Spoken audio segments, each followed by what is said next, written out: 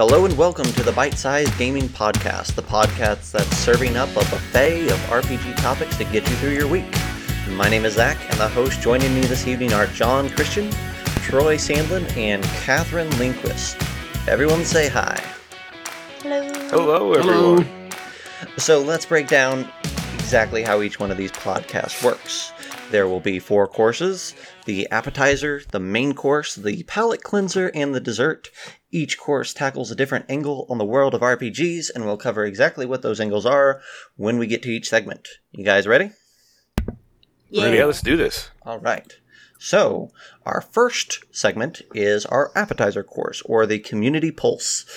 These are 2 to 3 new items from around the community, news articles, new Kickstarters, new projects, all sorts of things. We've got 3 of them. We're ready to go today. And it looks like I've got a couple, and Troy, you got one. So I'll kick us off with one, and then we'll switch over to Troy. Sounds good. So the first one that I'm going to talk about is we got this week, so it'll be a couple weeks out by the time it gets this episode airs, but we got a revised Psionics Unearthed Arcana on the from Wizards. Basically, we got updates on the classes, the subclasses that they had designed.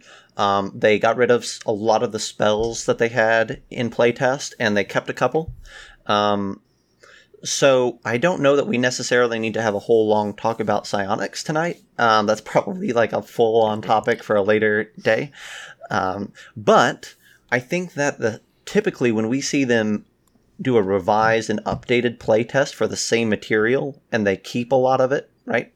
It means that they're building towards something. This wasn't a lark. This wasn't we have an idea, let's see what happens. It's a serious endeavor, right? Mm-hmm. My question for you guys, with this news that we've got a revised psionics, what do you think this is building towards? Or do you have any hopes of what it's building towards? Oh, yeah, definitely. The obvious is Dark Sun. Mm-hmm. They've dropped little hints here and there. They've made comments in other podcasts and interviews at panels at different conventions that, for one, all past settings that they still have the rights to will get some 5th edition love, and everybody keeps screaming for Dark Sun. Mm-hmm. I'm kind of in agreement with you to some extent. They did mention the Dark Sun setting a little bit more in this revised Unearthed Arcana. But having said that, I would have thought that they would have been gearing up until recently. I would have thought that maybe we were going to get a Spelljammer book before we got a Dark Sun book, and we were going to have an adventure where we travel the planes, right? Mm-hmm.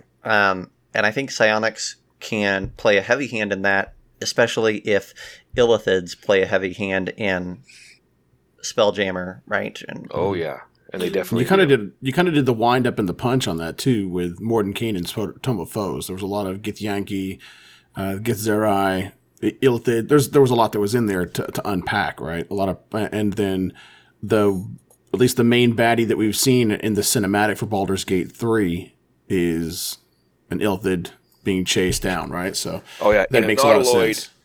Yeah, and an Autoloid, exactly, which was just old school nerd kibble. As soon as that thing came jamming through the portal.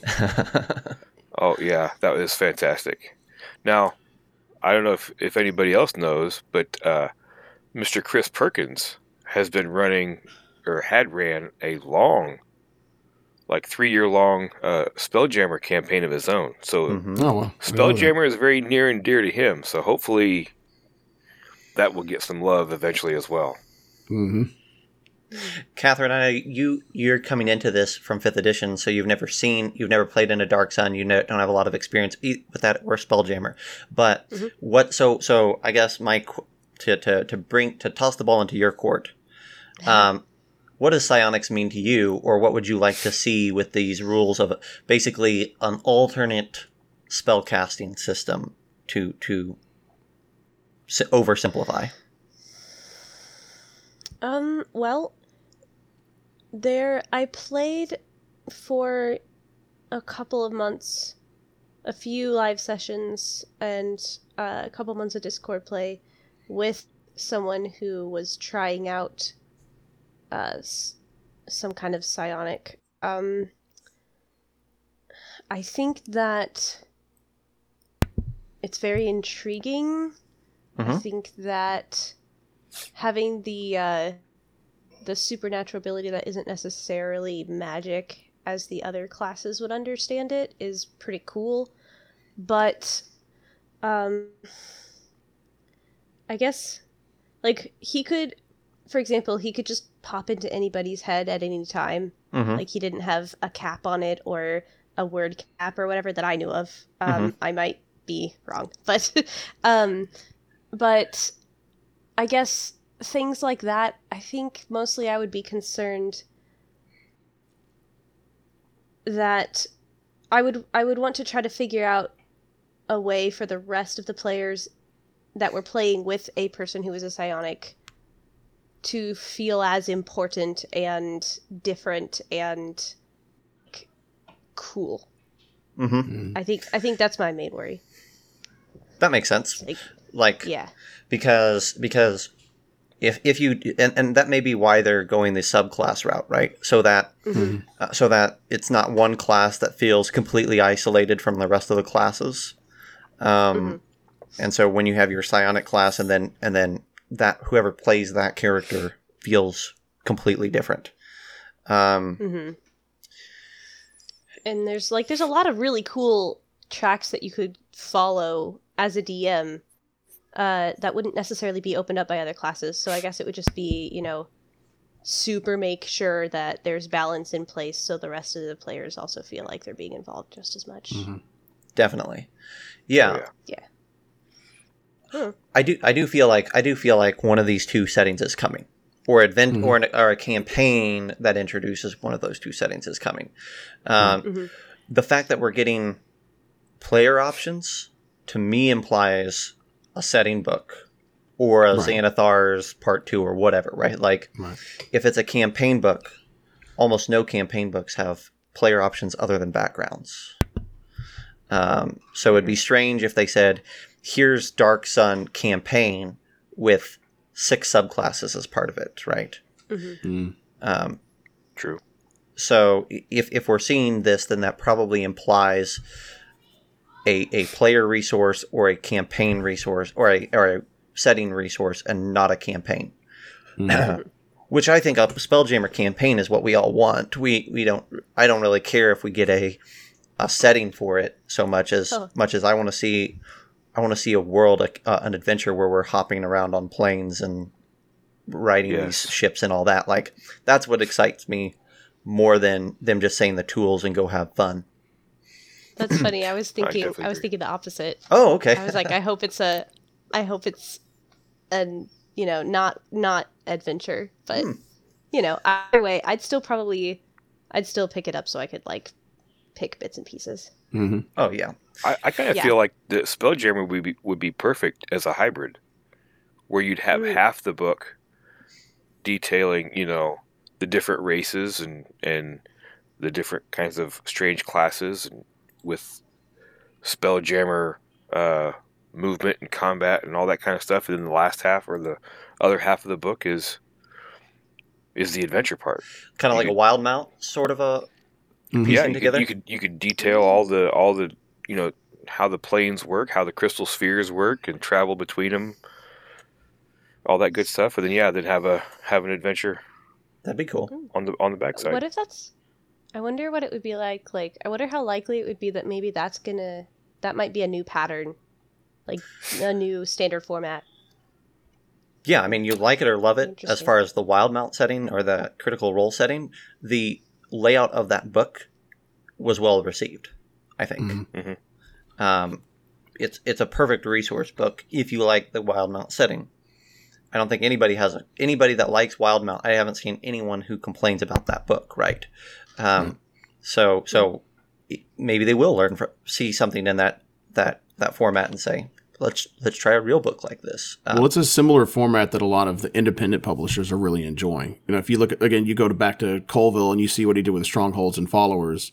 There's a lot that's in there. What you were hoping for out of the material was the rules on creating strongholds and attracting followers. But what he gave you was, here are strongholds and followers and monsters, and here's an adventure to go along with it. So that now you can learn how to couple all the new stuff that I've given you, that you've given to the people, and say, here's how you introduce that into your campaign yourself. I think it's actually pretty smart. If they don't do it all in one book, at the very least, it would be nice for them to supplement either through DM's Guild availability as an online supplement that they can download, or do something that they kind of similar to what they did, or at least in parallel with like what they did with Horde of the Dragon Queen and some of the earlier adventures, where it's like, here's the book and here's this online material that will enhance the experience. Yep, I agree. And when you all this talk about books, this is going to be a little teaser for next episode, but it got me thinking about the supplement that just came out both on D&D Beyond and the DM's Guild. It's been out for several weeks at this point, but the Mordenkainen's Fiend Folio, right? Volume 1. Yeah. Oh, yeah. So Mordenkainen is on their minds right now. Right. So anyhow, just a thought. Well, Mordenkainen's always been kind of busy. I mean, Yeah, of course. He's a little on the prolific side. So Yeah. When he's not marooned in Barovia. Mm-hmm. Yep. Well, let me shift us over here to my second little thing, and this one's a real quick one. But there is a new Kickstarter that I am really excited about for some reason, and I thought I'd shout it out. For some reason. I do not know the best way to pronounce this, but it's called Broncolonia, and it is a spaghetti fantasy role-playing game. Right? And it's that subheader that sold me. And looking at it, it is an Italian campaign setting for 5th edition. Oh my goodness. So the art is wonderful. It's very like Renaissance feel. Mm-hmm. It fits really well with the setting proposition that they're doing. The book will be both in Italian and in English. You can get one. You can get either one. And it's got a whole bunch of new playable races that are from Italian folklore. It's got, the world is designed around like old school Italy. It's got 12 new subclasses, new backgrounds. Everything is designed to make you feel like you're playing in a fantasy version of Italy. I'm like, that sounds really fun. And it's like we're used to D&D being inundated with Western medieval flavor, and this isn't necessarily anything but that. But it's like slightly different enough that I think it'll fit in well, but take things in a one-off direction. So I thought it was cool. I've backed it, and we'll have it in the show notes. Well, you're going to cost me more money, it looks like. I read, just imagine a spaghetti western with swords. Yep. And then Sergio Leone's movies, spaghetti western movies, and then movies like The Princess Bride, Lady Hawk, Flesh and Blood, The Name of the Rose, and Da Vinci's Demons. It's like, yeah, okay, yeah. Shut up and take my money. Yeah, the Princess Bride and Lady Hawk thing alone was like, yeah, sold. Yeah. It looks really fun. Looks gorgeous. It's a good campaign. They still have 20 days as of this broadcast, and they're in like $40,000 or something like that. So, so they're going to do just fine. They hit 50. There you go. Yeah, and they're 2 days into their campaign or something like that. So, right. It'll be anyhow. That's that. Very nice. What do you got for us, Troy? You got the last one there. They got the last one. All right. I've got Whispers in the Dark. If you're a fan of investigative horror, H.P. Lovecraft, that sort of thing, check this out. There's going to be some links in the show notes. Whispers in the Dark. is a collaboration between Matt Corley and MT Black, and I'm sure you've all heard MT Black before. And then Matt Corley is part of Saturday Morning Scenarios, and they got together and did kind of a 19th century take on with 5th edition rules of, like Jack the Ripper and that kind of thing. Ooh. Yeah, so they've got some different ideas on how to run investigation, because investigation in D&D is not the easiest thing to do. I mean, if you're wanting to do something like Murder on the Orient Express, yeah, and you've got that one character, I just rolled a 27 on my investigation check. I know who did. Okay, well, fine. That just shot my 4-hour session down the tubes. But so they tinkered with that. They tweaked some Sanity Madness rules. This has no classes, so it's interesting. Yeah, it's a very different take on the 5e system, and currently, and it will probably be over by the time this airs, but they do have a Kickstarter going right now for a follow-up. It's a novel called The Devil's City, and also Horror in the Windy City, which is a campaign setting for 1800s Chicago. Cool. And, that's cool. And the Devil's City novel kind of follows along with the legend. Well, I mean, the guy was real, but a more fantasy take on H.H. Holmes, if you guys are familiar with who that is. Yeah, that's cool. Yeah. So I just was digging all over this, and I saw MT's name on it. So I jumped on the Whispers in the Dark, and I jumped on the Devil's City and the Horror in the Windy City. Yeah, and I would say that, like I said, it looks like it's probably going to fund, but it's getting real close to its goal. It's getting real close, yeah. Definitely, if you guys can, give it some support even afterwards by going on and doing a pre-order or whatnot. I'm sure those will go up because this is a different type of 5th edition. It's a new thing. They're trying a new thing. It's a cool thing. It's from good writers. So yes. If you want stuff, if you're one who wants stuff that's not regular fantasy 5th edition, then we need to come out and support projects like this, right? Indeed. So thank you, Troy. I had seen that, honestly, on Kickstarter. I'd seen the novel, and I didn't know anything about it. So you have probably spent some of my money in turn. Payback! Nice. All right. Awesome. So that was our community pulse. Let's move on to our DMs on DMing, our main course where we talk about a topic that came up at one of our top tables, or just something that we think would be better for a longer form discussion. And what I have for you all today is the topic of how to make a better Session Zero. And the reason that I'm bringing it to our attention is several of us are starting Session Zeros or getting ready to start new campaigns in one form or fashion, right? That's kind of been buzzing around our group a little bit. And so I'm like, well, it's kind of in some of our minds. So maybe this is a good time to bring it up. And I don't know, I think most people know what a Session Zero is, right? It's the session before you actually dive into the adventure. It's the character creation session. It's the session where we lay down home rules or any we kind of set the parameters of what this game is going to be for the rest of the campaign, right? If you have things as a player that you don't want to experience as part of this game or this campaign, this is your time to say that up front. It's everything that it's taking the game out of the box, right? And putting all the pieces on the board and reading the rules and all that. If you're playing a board game, that's the Session Zero. So I'm curious, I'll have somebody else start this sucker, but what do you want out of a Session Zero, and what do you think makes a good Session Zero? Well, it's interesting you say that, because you're right.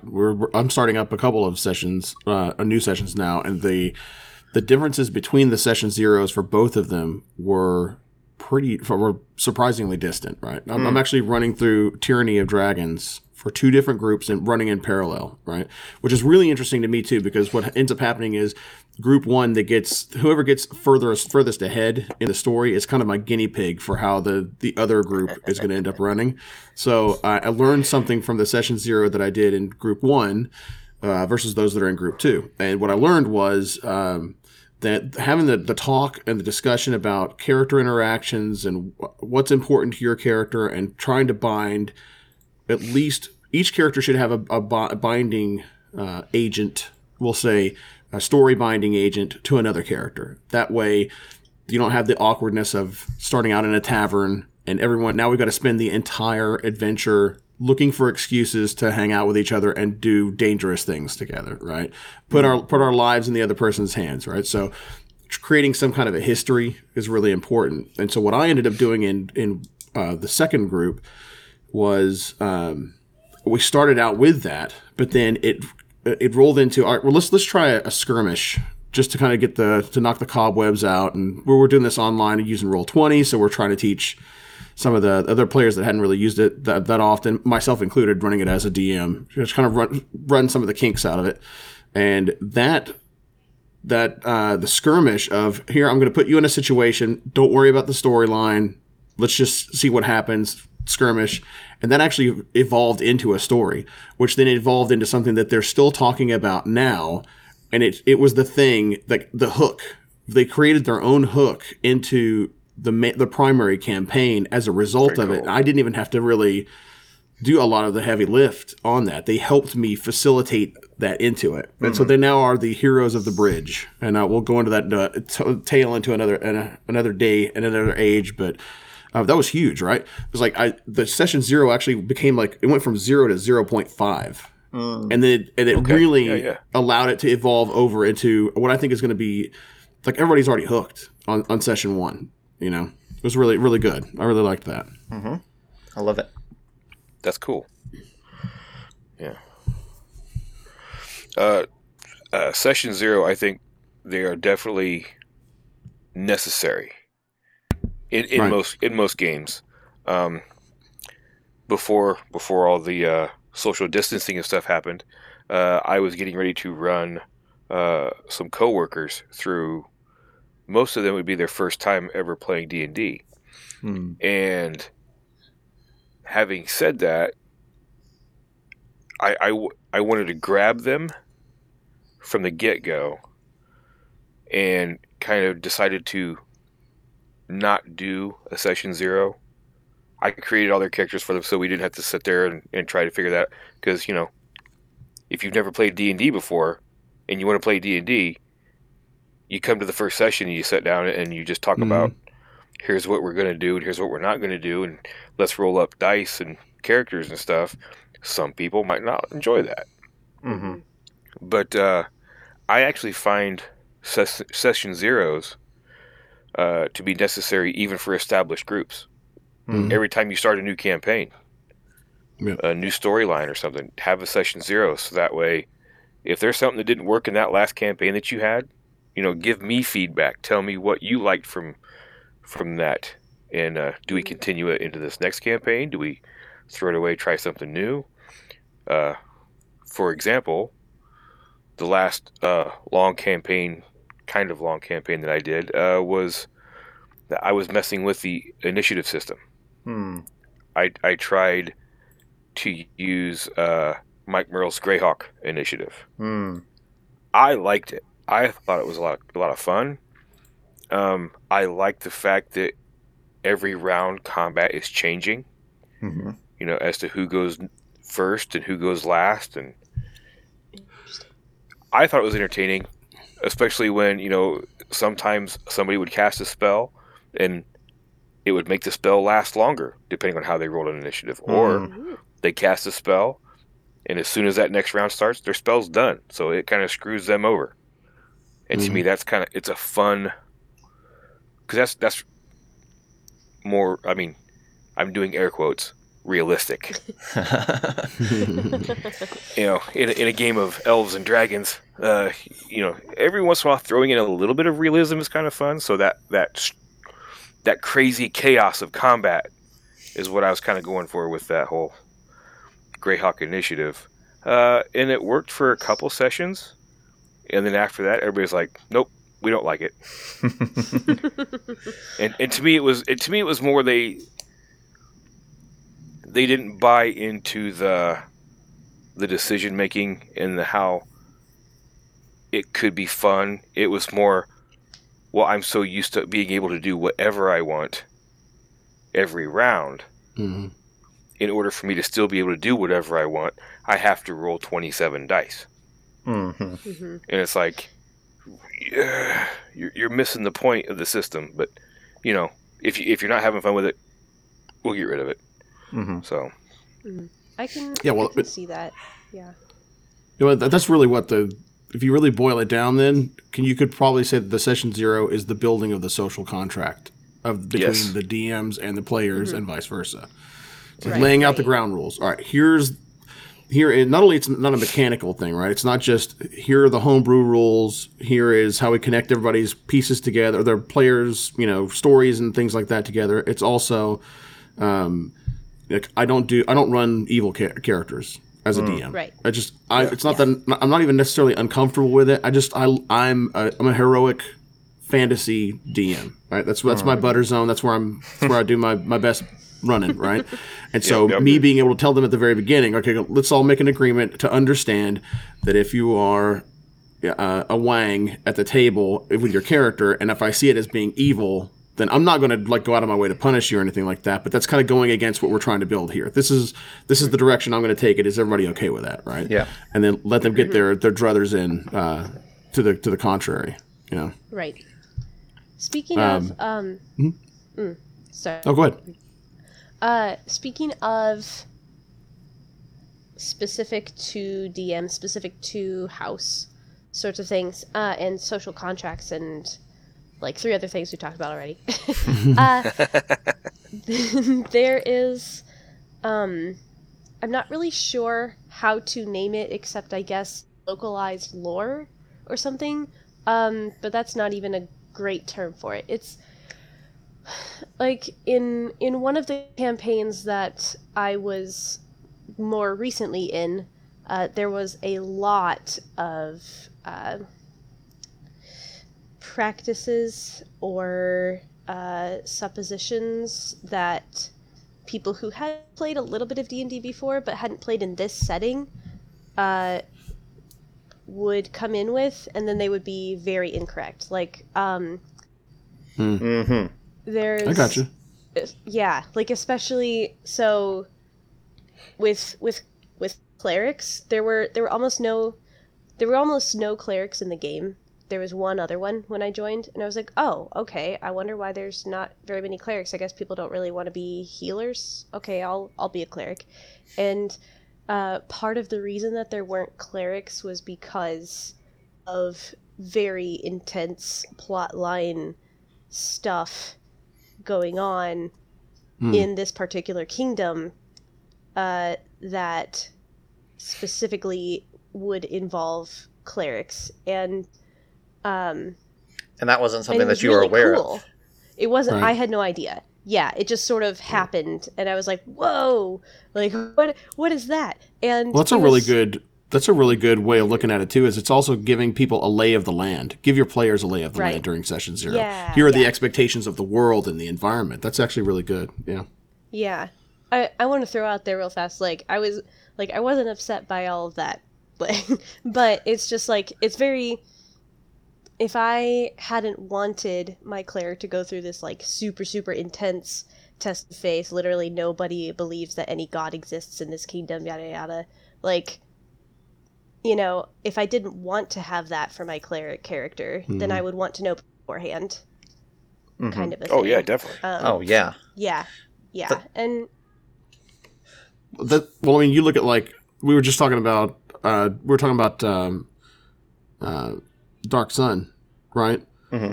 And that's one where you really need to let your players know Like, you guys aren't going to use any steel or iron in this. Good luck. That's magical. You're going to use bone and flint and stone, and magic is bad and maybe kind of good. And here are all the things that are completely different about the tropes that you're used to in a Lord of the Rings or Harry Potter kind of generic fantasy setting, right? Like dragon. Look at my first love. You look at Dragonlance and how the dragons operate in it, and how the magic works, and how magicians or mages or wizards are not allowed to have anything other than a dagger as their weapon, or a quarterstaff, that kind of stuff, right? Where they're the limiters, right? You need to know what the limiters are. You need to know where the kind of the trouble spots are. Or another one in Dragonlance is everybody's a racist.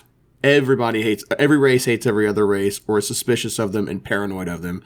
If you start out kind of like War of the Lance style, right? Mm-hmm. And so whenever you're a dwarf, just bebopping around in Haven or Solace or something like that, and everybody's giving you the stink eye, as a player, you're like, well, where did that come from? I've been playing in Forgotten Realms for years, and it was never a big deal. It's something that it's really important for the DM to be able to publish that to the players, I think. Mm-hmm. A lot of times, I didn't do it with this last one because I felt like the players that I had for it, I didn't need to. I may be wrong, but a lot of times what I'll do is create a character creation document, and so I'll say, here's the races that are available. Here's how you're going to be viewed if you play these races. Here's the classes that are available. Here's how you're going to be viewed. If there's certain parameters, right? Here's how you're going to do that. A lot of times I'll also in that document say, here's how I want you to build your character. And what I do a lot of times is say, I want you to pick race first, then background, and then class, right? Because what I have learned through running numerous campaigns is if I can get you to start thinking about your race and your background as your character, and then by the time you start to pick your class, you're picking it based off of role play or story choices and not off of mechanical choices, right? Or at least you're steering it that way. So that's one thing that I do a lot is I'll do this character creation document. The other thing that I do a lot is I'll create what I call a setting document, which is I go find images online or wherever, and I pile them all into one document, and I say, this is how this campaign is going to feel on one page, right? So here's a whole bunch of pictures of the landscape. Here's pictures of the different races, right? Here's pictures of whatever, and so when you come in, that kind of helps you set the right tone. Your players set the right tone for the game that you're going to be playing. And I really enjoyed that. My players referenced it numerous times, so that's always good. I want to jump back to what John said at the beginning, though, about creating a history, because that is so big. So that's something that I'm just learning about a lot in Vampire, right? So in Vampire's story, when you build your group, your adventuring party, or they call it a coterie, you have to tie your character to two other characters in the party. By some way, right?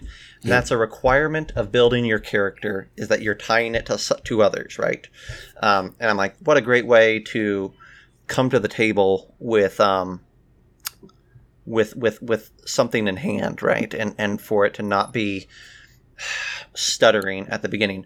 I know a lot of people do like a session 0 where they split the groups up, and then from there they play some separate adventures and then come back together, or play one adventure completely by themselves, or one session completely by themselves, and then come together after that. But that you can do everybody meets in a tavern and you trudge along from there, but that's going to set a different dynamic for your game going forward. Yes. Well, it's just really tough, and I've done it dozens of times before, and it's just, at least for me personally, and I think the players that I've at least run with have agreed that it's a slog. The it's hard enough sometimes to make sure that everybody gets a time in the spotlight. Who do you start with that's in the tavern? That's the person we're going to focus on until they interact with this person. Everybody else is sitting on standby until that happens. And so you kind of have to you have to pinball, ping, ping, ping from one to the next before everybody's really talking to one another. And by that time, you may have even lost people at that point. They may enjoy the interaction of the other players if it's really engaging and fun and all that good stuff, but they're also waiting for their characters' time, you know? And so, yeah, I agree that, but it's funny that you mentioned Vampire and the Coterie. That's where I actually got that. The ideology of it was playing that before. I didn't do 2, but I did at least 1. Like, you need to know someone else, and that person needs to know someone else other than you. So I need to create a web between all of the player characters so that you know each other before you go into it. You trust one another, at least to a degree. You may know something about, like, this guy's a little on the sneaky side, but when the chips are down, I can trust him. This guy's a little bit of a brute and a hothead. I know that I don't have to worry about him, like, Leroy Jenkinsing me, you know, at the wrong moment, right? So they kind of, you know, each other's little quirks and quips ahead of time. Yes. Another great game that does this really well is Monster of the Week, because there you have to there's like a table, and for every class the table is different, but there's a table of different ways that you can know someone, and you pick or roll on that table, and then you assign it to another character, right? And so what's interesting there is you are helping inform a facet of the other person's character, right? So you could have something that says, for an example, I used to have a relationship with this character, right? And you could pick that. So now that's not just for you, of course, that's now for them. Or you could say, I went to school with that character, right? So now again, you're informing a piece of their backstory. Again, I think that's one that really only works if everybody's game for it, right?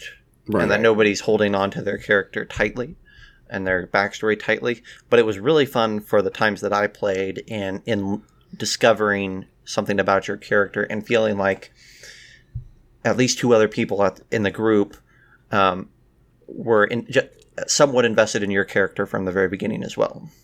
Right. Yeah. Let's see. Anybody else have anything? Like these have all been good, but before we move on, does anybody else have any thoughts? I mean, I think we could talk about different things of Session Zeros for a long time. But yeah, I feel like they're, more often than not, they are necessary. And if done right, can be a lot of fun. Yes. Oh, yeah. Yeah, don't rush them. Don't rush them, and don't feel like they're a waste of time. Though, if you need to make it, if you feel like you got a whole host of really good players that know what they're doing, maybe only make Session 0 an hour, right? Don't feel like you have to have a 4-hour Session 0. That would be my one thing at the end, is like, it's not a real session, guys. Right. Or like a preface, right? Like an hour, like you're going to sit down and we're going to play for the next 4 hours, but of the 4 hours, we're going to do this first thing here at the very beginning. Go ahead and generate your characters, do whatever you want to do. We'll kind of talk a little bit about it offline, email, Discord, whatever. But then when we get together, this first hour is just going to be dedicated to making sure that we shore up all the loose ends and we understand who's connected to what. And then, boom, we can go and move right into it if you need to abbreviate it.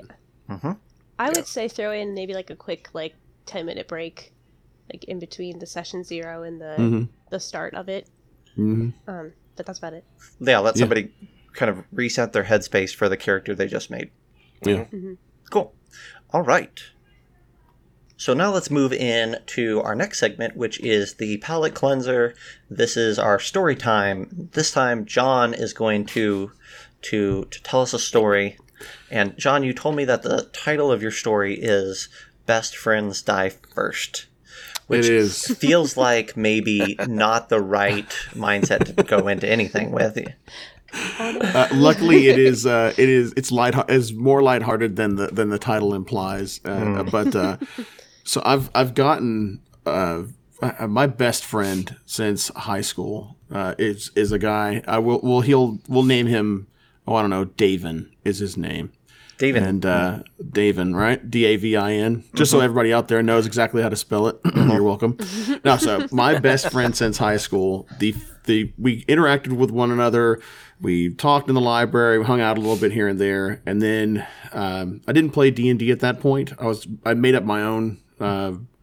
I take that back. I'd played D&D before, but I wasn't playing D&D then, right? Mm-hmm. And I delved into making my own rule setup, and I borrowed some stuff from the old Star Wars West End D6 mechanic, right, to make my own thing. And I'd probably spent maybe like 3 or 4 months of hanging out with this guy before inviting him over to the house, and had a couple of other buddies over, and I was like, all right, this is the first time I've run this thing. I hope it works. Let's see what happens. Everybody starts in a tavern, right? We just got done talking about that super old cliche. Oh yeah. And some shady sorts come inside, and Davin's character's sitting up at the bar, just doing his own thing, being like aloof. And the bad guys come in. They start a fight with somebody, some hayseed, or with the barmaid or whatever, or the tavern keeper. And, he decides he's going to be a hero, stands tall, says, hey, back off.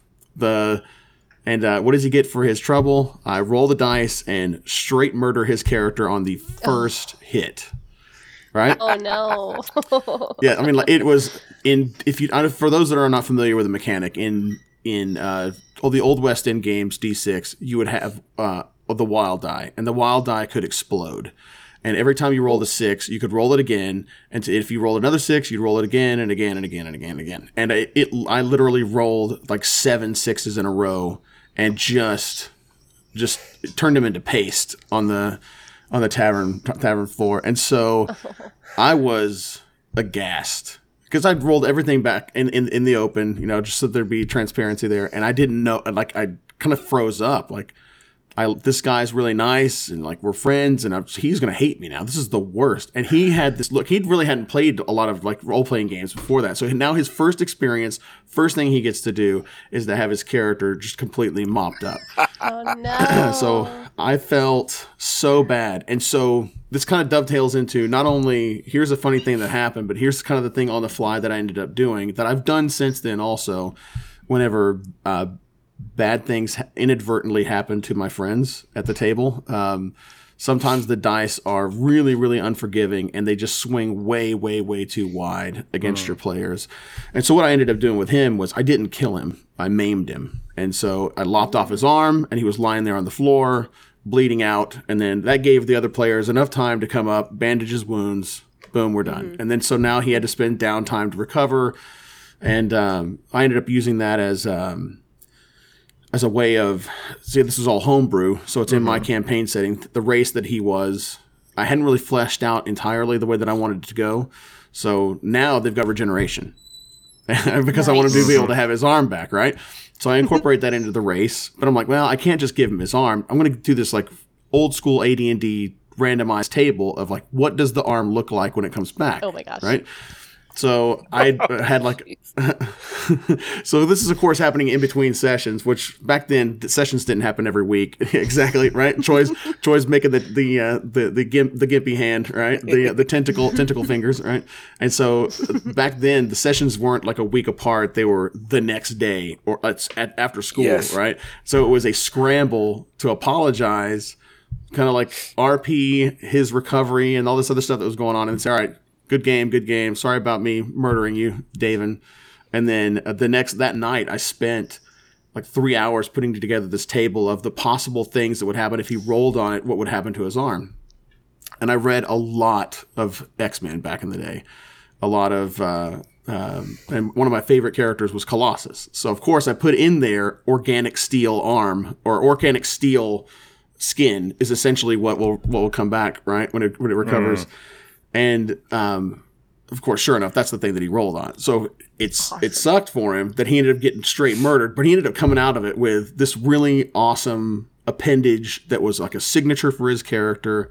And, it really worked out. And of course, I really dramatized the recovery and him being in these like healing pits in order for the regeneration to work right. And then his stump grows into like this calcified, cudgel over time, and then he breaks it off, the whole thing, right? So it ended up panning out really, really well in the end. And then I just waited for probably about another, 6 more years to murder his character again, and this time he stayed dead. So this time he stayed dead. And I've had that happen at other, like I had even recently within the last several years, whenever 5th edition first came out, we had another friend of mine that had never played D&D before, no RPGs, and he was in the first session, and it was in Horde of the Dragon Queen, which I won't go into the details of spoilers, but I will suffice to say it's a very, very tough couple of sessions at the very beginning, and his character ended up getting murdered by the dice, so to speak, air quotes, and I ended up having to maim him. It's like, you lost an eye. And so later on in the campaign, we found a way to, the eye either grew back or he replaced it with a gemstone that let him detect magic at will or something cool like that. Right? I have a metal eye.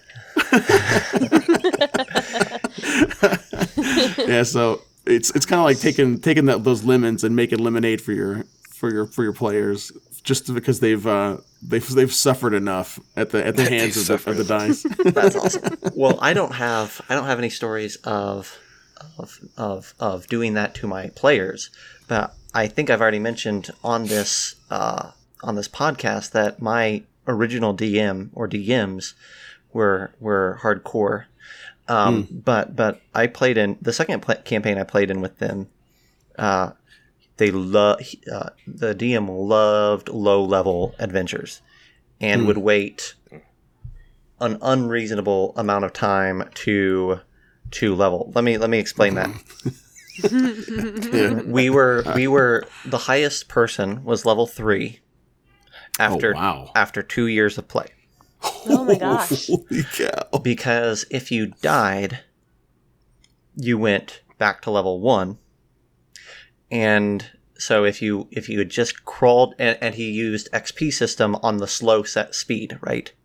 Oh my god! And we had 7 players, so you're not climbing an XP because everything's being divvied up between 7 people, and then when you die, you're starting over, right? Mm-hmm. So it was a lot of fun. But it was definitely different, right? So I died. All of us died all the time. That sounds miserable. I think were you playing D&D or Final Fantasy 11? Yeah, right. Or like OSR. That's kind of that was my experience with that game. Yeah, it was. So literally, there was a time, I think, in that campaign. I don't know how many characters I had, but you would go and you would play, and someone was going to die. If we had a combat, it was like, crazy. That's almost certain to happen. Because, again, with 7 players, you have to make the fight challenging, right? So you got to have either a bigger, badder enemy, or you got to have more of them. Otherwise, everything gets wiped quickly. But on the flip side, the more enemies you have, or the more difficult they are, the easier it is to kill a character, right? Mm-hmm. So, I feel your Davin's pain somewhat. I feel yeah, he felt it. Well, what's great about it is, as miserable as that is something we still talk about, or he still gives me a hard time about it to this day. And it's just like, it was a binding agent for the friendship, right? Yeah.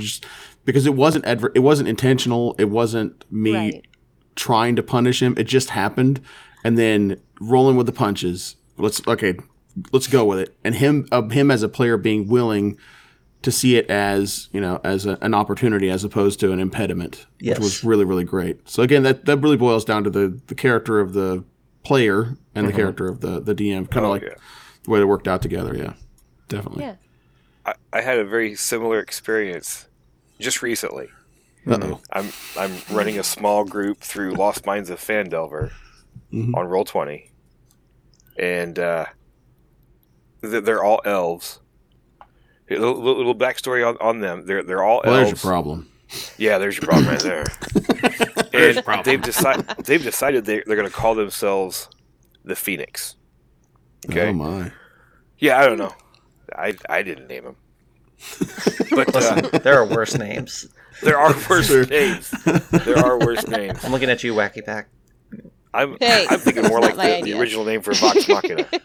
Mm. The shits, Just say. Anyway, so Yes. they get to the Cragmaw caves.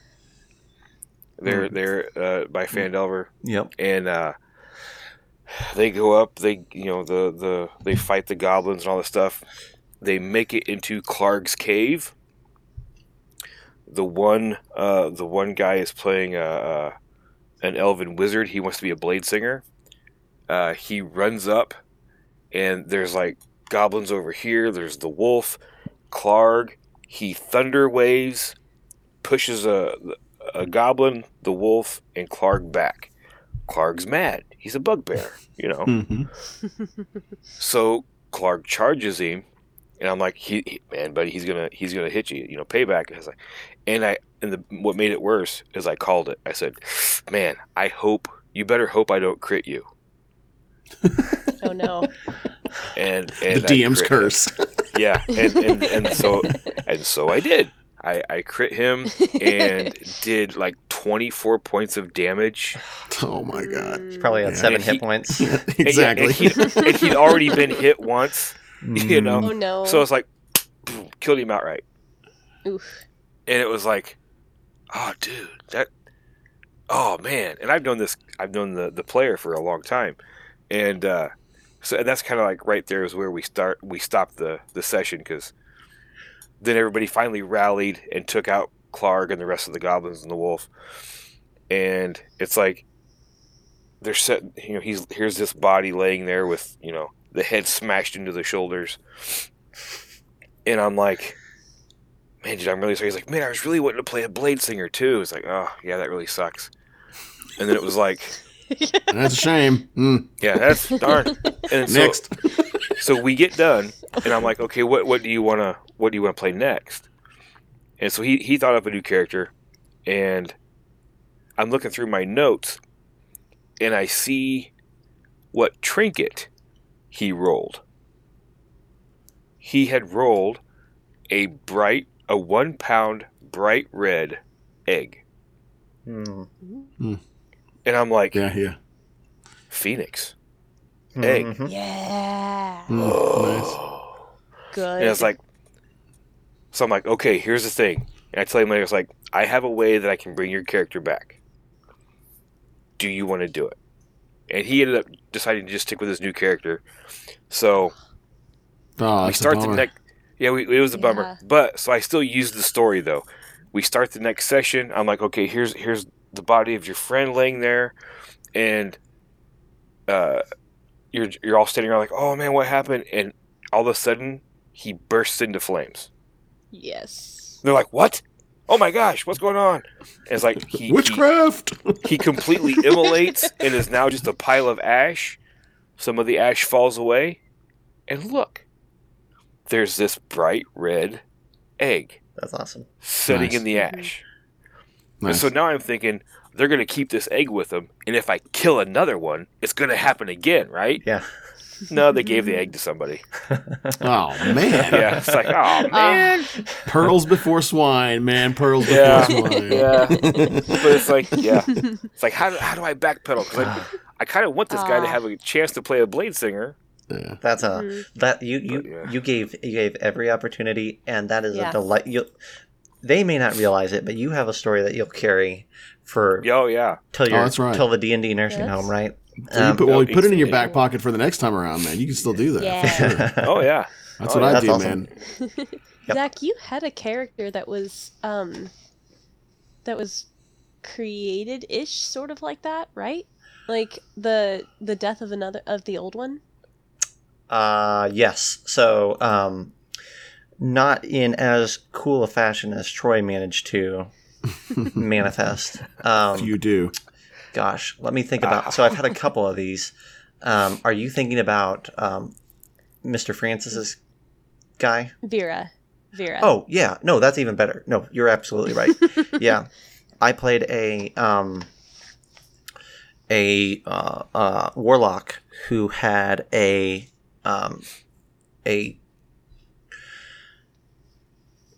soul of the spirit of one of their kin, we'll call it that, tied to them. And it was a homebrew warlock class, but the idea was that this vengeful spirit is tormenting you, and that's your patron. It's like an unwilling patron, right?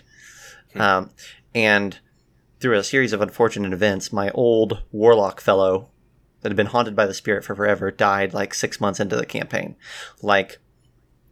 He blew up a magic item and got immolated, right? It was a lot of fun.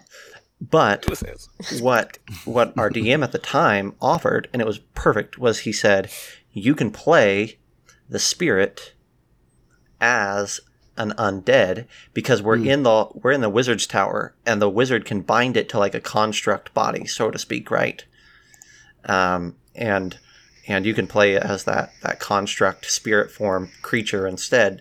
And I'm like, that sounds cool. And it was. And that's one of my favorite characters of all time now. And it was so much fun to play this spirit awesome. Who's been a spirit for 2 years or however many years, right? And has to get used to being a real person again, right?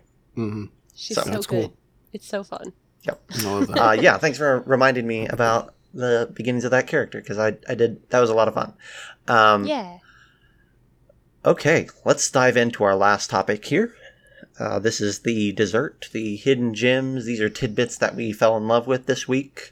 Let's see. Every single one of us has something tonight. Let's see. Catherine, why don't you throw out yours first? All right. Yeah. So, as I had stated like a couple of episodes ago, I spend most of my time in the social media verse on Instagram. So I see a lot of dice makers and terrain builders and stuff like that. And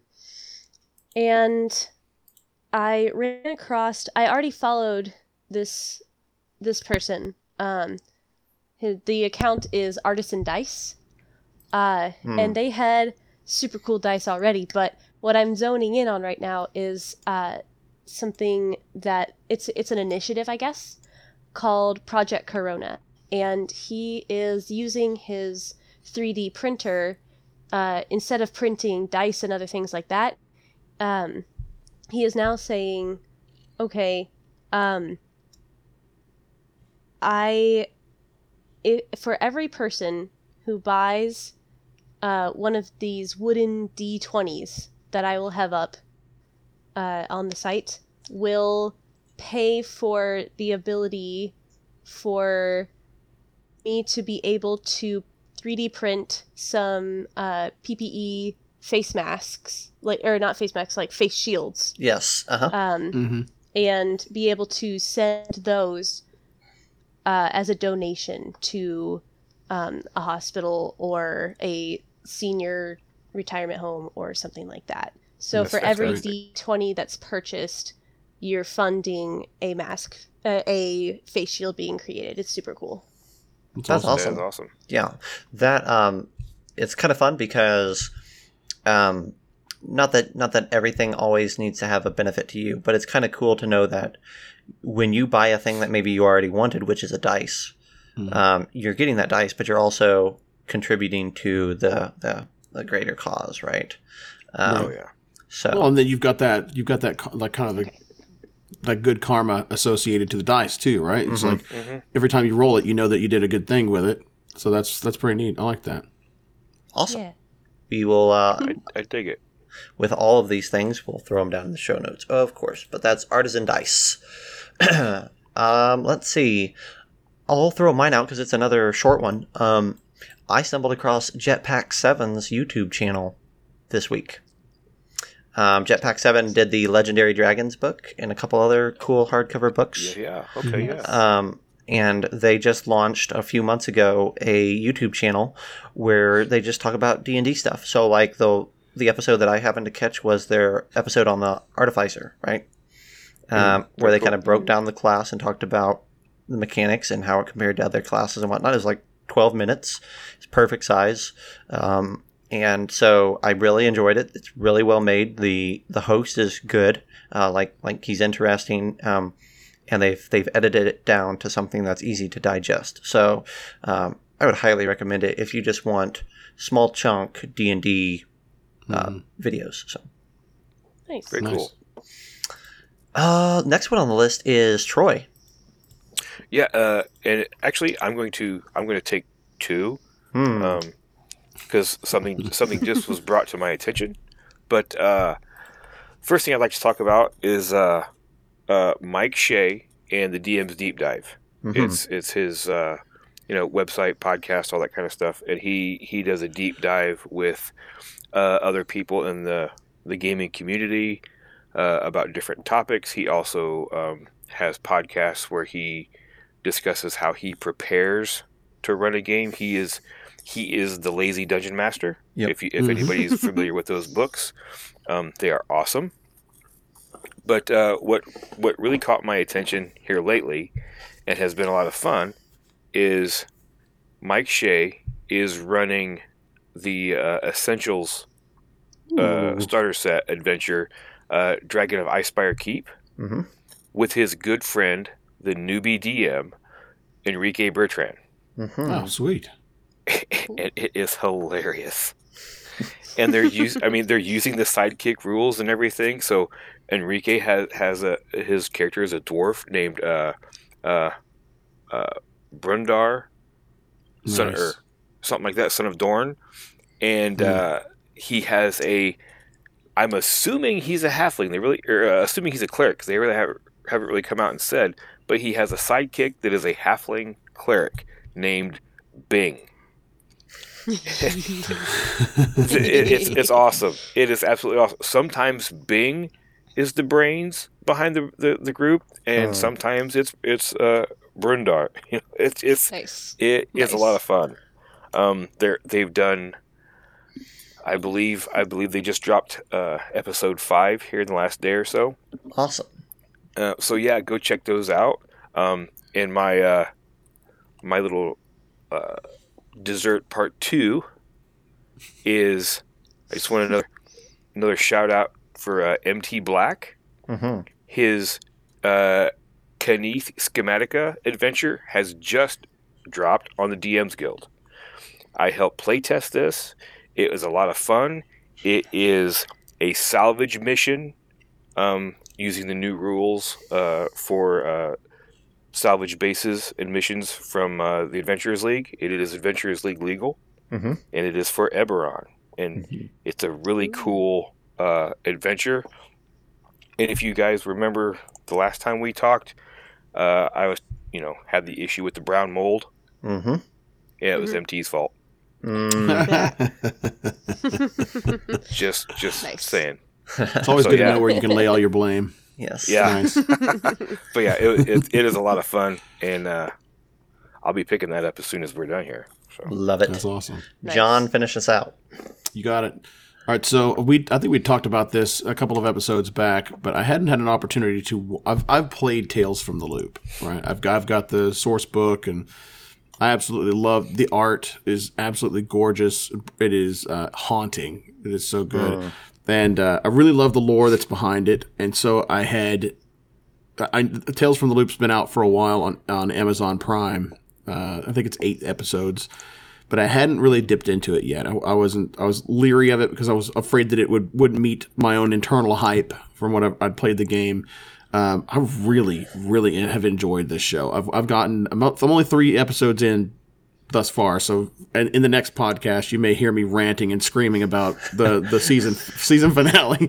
But I've been able to sit down and watch it with my 15-year-old son and my wife. And it's like a thing that we do. It's like that's our show that we watch together right now, and it's just it's so good. You have to give a little bit of forgiveness for the medium transferring from paper and internal thought creativity to the medium of streaming services, but you can tell they really are trying to give it the vibe, and I'm curious to see what ends up happening. Like the viewership, if they're going to be able to do a season 2 or not. The critics have been really, really energetic and kind to the show thus far.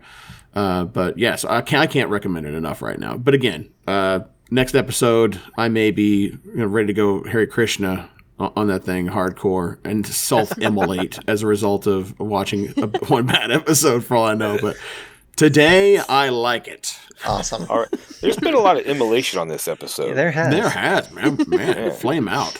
Also, Flame out. John, you are the king of creating T-shirts or sayings, because what they need to put on the box for season 1 of Tales from the Loop, right? The DVD box is "Today I like it."